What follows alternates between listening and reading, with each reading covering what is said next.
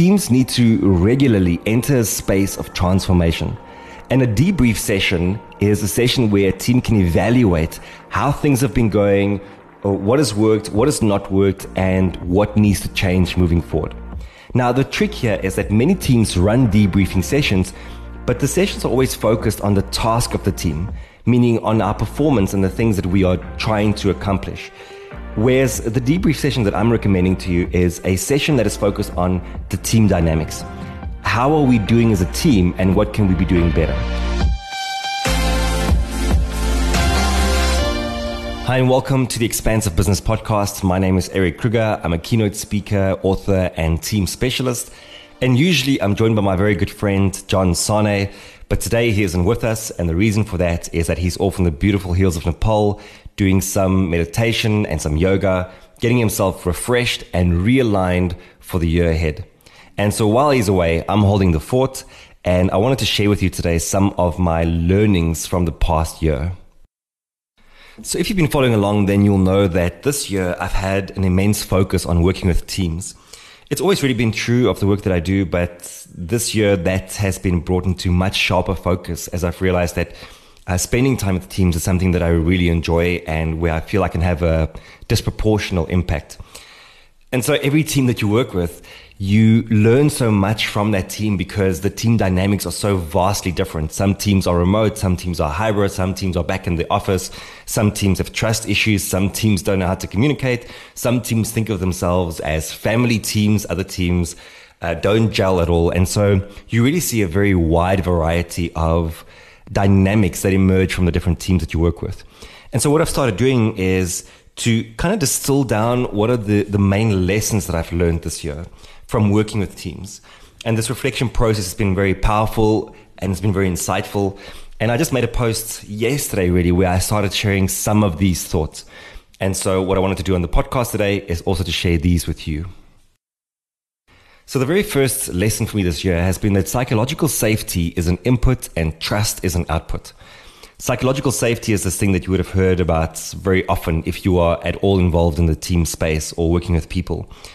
It's an idea that's been popularized by Amy Edmondson. So she wasn't the first one to talk about it or write about it, but she's definitely the one that brought it into the spotlight. And essentially, psychological safety just says, do you feel safe enough to contribute to a group, to bring who you are to the group, to share your ideas without the fear of being rejected? Because that's ultimately one of the biggest fears we have as human beings, is that we have a deep need for belonging. And that need for belonging extends to the teams that we work with. And so if we feel that if in any way what we do or what we say might lead to us being shunned from the group, then we are likely to just keep ourselves to ourselves. And so ultimately psychological safety says, well, we are creating a space through our behavior that welcomes you, that makes you feel safe and included, and that you won't be shunned for speaking up and thinking differently.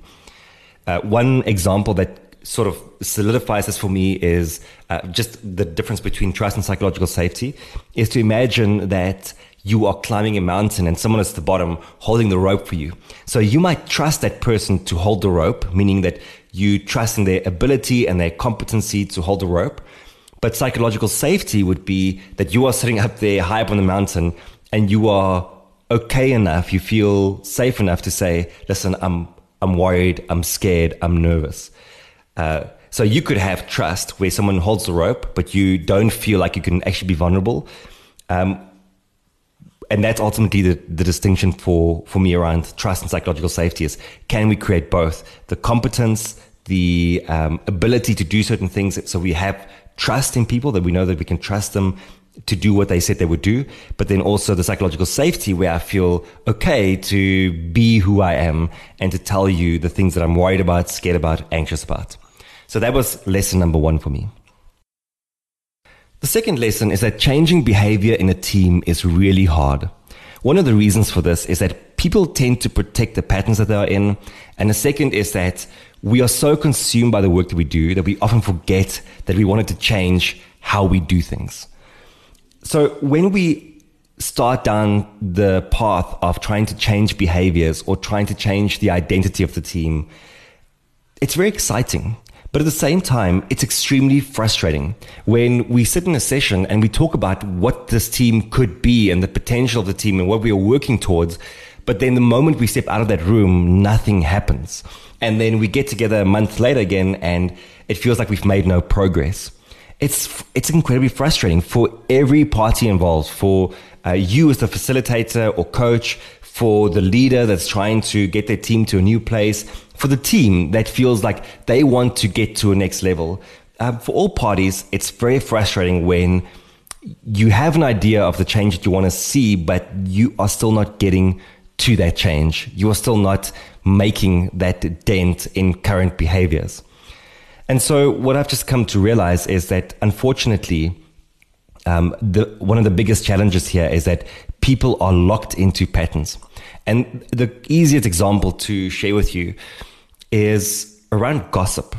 So very often what happens in teams is we have the team as a unit, but then there are these smaller factions that sort of peel off the sides of the team. And so you have these groups of 2 or 3 people that are good friends, and they tend to have sideline conversations about the team.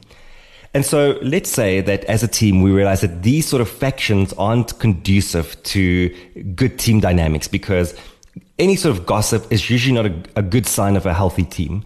And so we want to change this. We want to get the team to stop gossiping. And we sit in a session and we agree as a team that gossip is out of the question. It no longer happens. The biggest challenge here is that if you and I are friends, then you coming to me to gossip about the team in some way means that you are confiding in me. Over the course of months or years, we've created this pattern where it's okay, we get together, we have a bit of a chat about the team.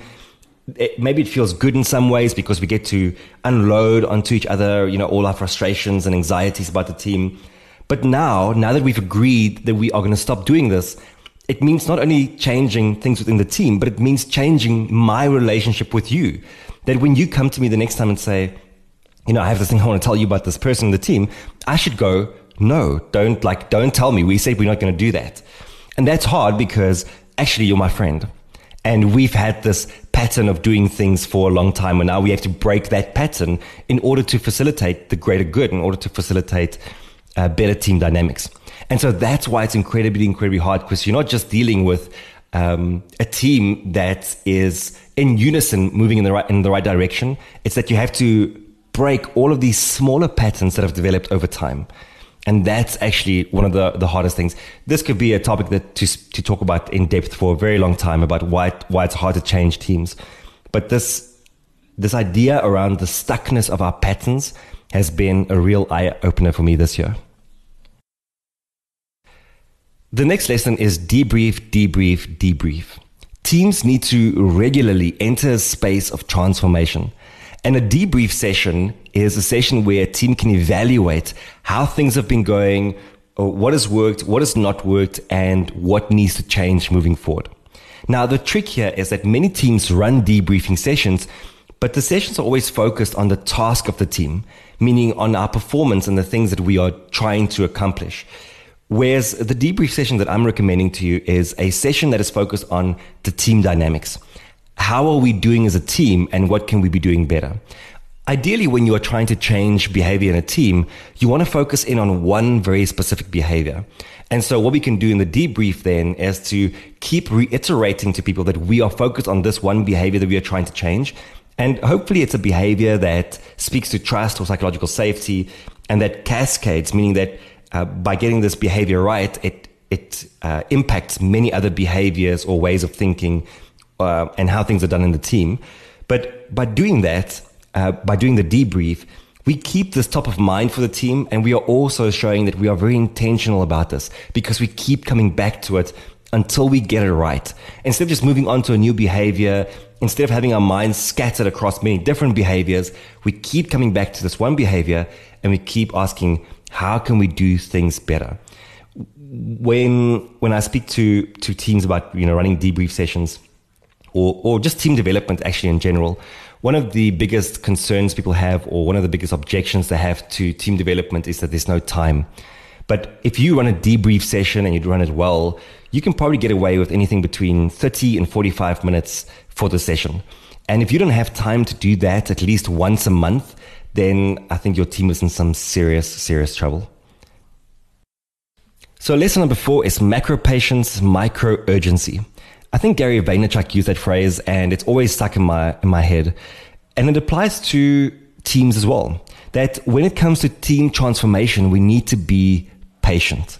We need to give it time, because transformation as a process takes time to start with. But again, we're dealing with one entity, but multiple units within that entity, multiple entities within the entity. So multiple people in a team. And so therefore we have to give space for transformation, but at the same time, we need to be very serious and intentional about changing mediocre behaviors. That if we are going on this process of transformation, we know that there's always a new and a better level. And in order to get there, we need to address the behaviors that are holding us back. And if we can identify that they're holding us back, we should have some urgency about wanting to address these behaviors. We should want to fix them as quickly as possible. And so again, I think the debrief structure is actually perfect for that, because it keeps reminding us that we need to work on this behavior. So we keep coming back to it. We keep reminding ourselves of it. We keep iterating on it.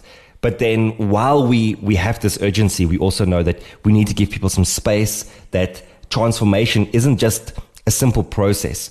That if we want to tie in even some of the work from I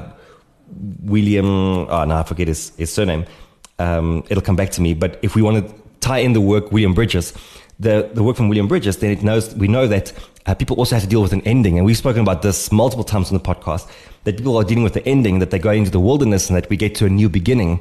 So while we deal with these small behaviors, we need to know that internally, people are also dealing with their own processes as we transform the team from what it is to what it could be.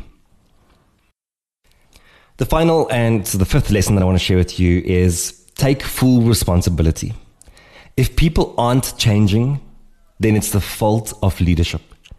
I know that sounds unfair.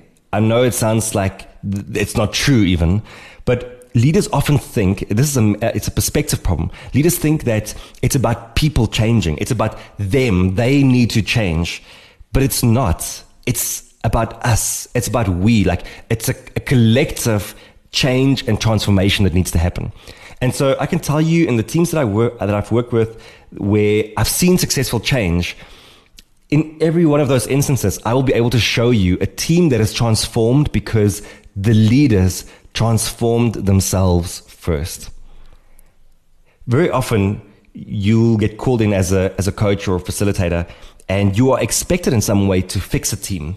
And that never works. It's never that you come in and you do some work with the people, and because of that, somehow things magically get better.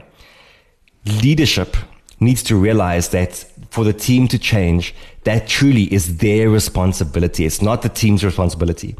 And when you take that level of extreme ownership, how does that influence how you do things? How does it influence how you approach the change and the transformation? And I think that's really important, because ultimately, if we don't set the example first, then there's nothing for people to follow. And if we don't set the example, then it kind of seems that we are expecting things from others that we won't do ourselves. And so for me, it has to be the starting point for when we are going to change, is that if we are embarking on this process, I need the leader to be as involved as possible and to be leading from the front in terms of showing the change that we want to see. If you don't do that, then I can promise you any change effort will be completely in vain. So thank you very much for spending time with me today. I really hope that it's been an informative session for you, as we've spoken a little bit about teams. So a quick recap here is that number 1, psychological safety is an input, trust is an output. Number 2, changing behavior in a team is very hard. Number 3, debrief. Number 4, macro patience, micro urgency. And number 5, take full responsibility. As always, we really appreciate you spending time with us. If you enjoy these sessions that we put together, please leave us a rating on iTunes. It's pretty easy, it's pretty quick, and we are on a mission to get to 200 reviews. I think we not that far off, but so every review really helps, and we just love hearing from the people that listen to this podcast. As I said, next week John is back. He's been traveling quite extensively, but we'll pin him down next week, and we'll make sure to deliver an interesting and expansive episode for all of you. Thank you very much, and Chat soon.